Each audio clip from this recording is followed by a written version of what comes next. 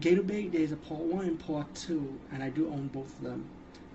I don't want to review part 2, because I feel like, I can review part 2, but I just don't want to review it together with this vlog. Because I feel like it might mess up part 1. Because I find, to me, part 1 is better than the sequel anyway. Anyway, Gator Bait part 1 is about this lady, and I found out that she's posed for Playboy. It's like an old 70s movie, I think from the early 70s probably. And Gator Bait is about like a swamp babe. I call her babe because she lives in a swamp babe. And he's like a swamp girl, living with the swamp from the like a redneck hillbilly chick with a brother who can't talk.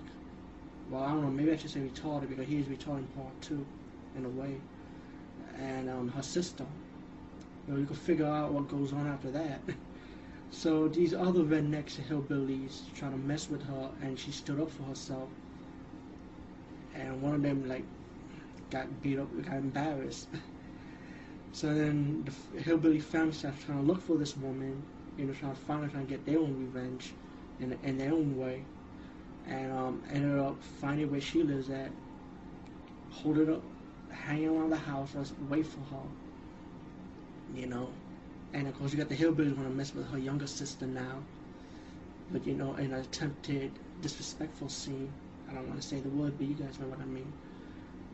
And when that worst comes to worst, they shot her younger sister. Brother got away. Older sister finds out. Get ready. She comes out for revenge. Getting revenge on those hillbilly rednecks that mess with her sister and disrespect her brother. So she goes out on revenge. She got all these traps, gun shooting, speedboat chase scenes. And you know what? You get a little funny twist at the end with the girl and the owner. Let's just say you get a Star Wars moment for this movie.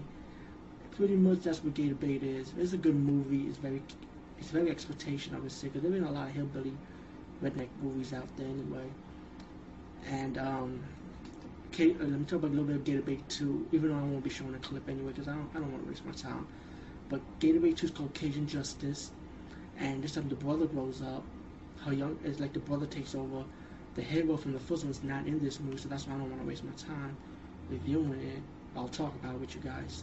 And his woman, he's about to get married to get kidnapped by the hillbilly rednecks. You know what I'm saying?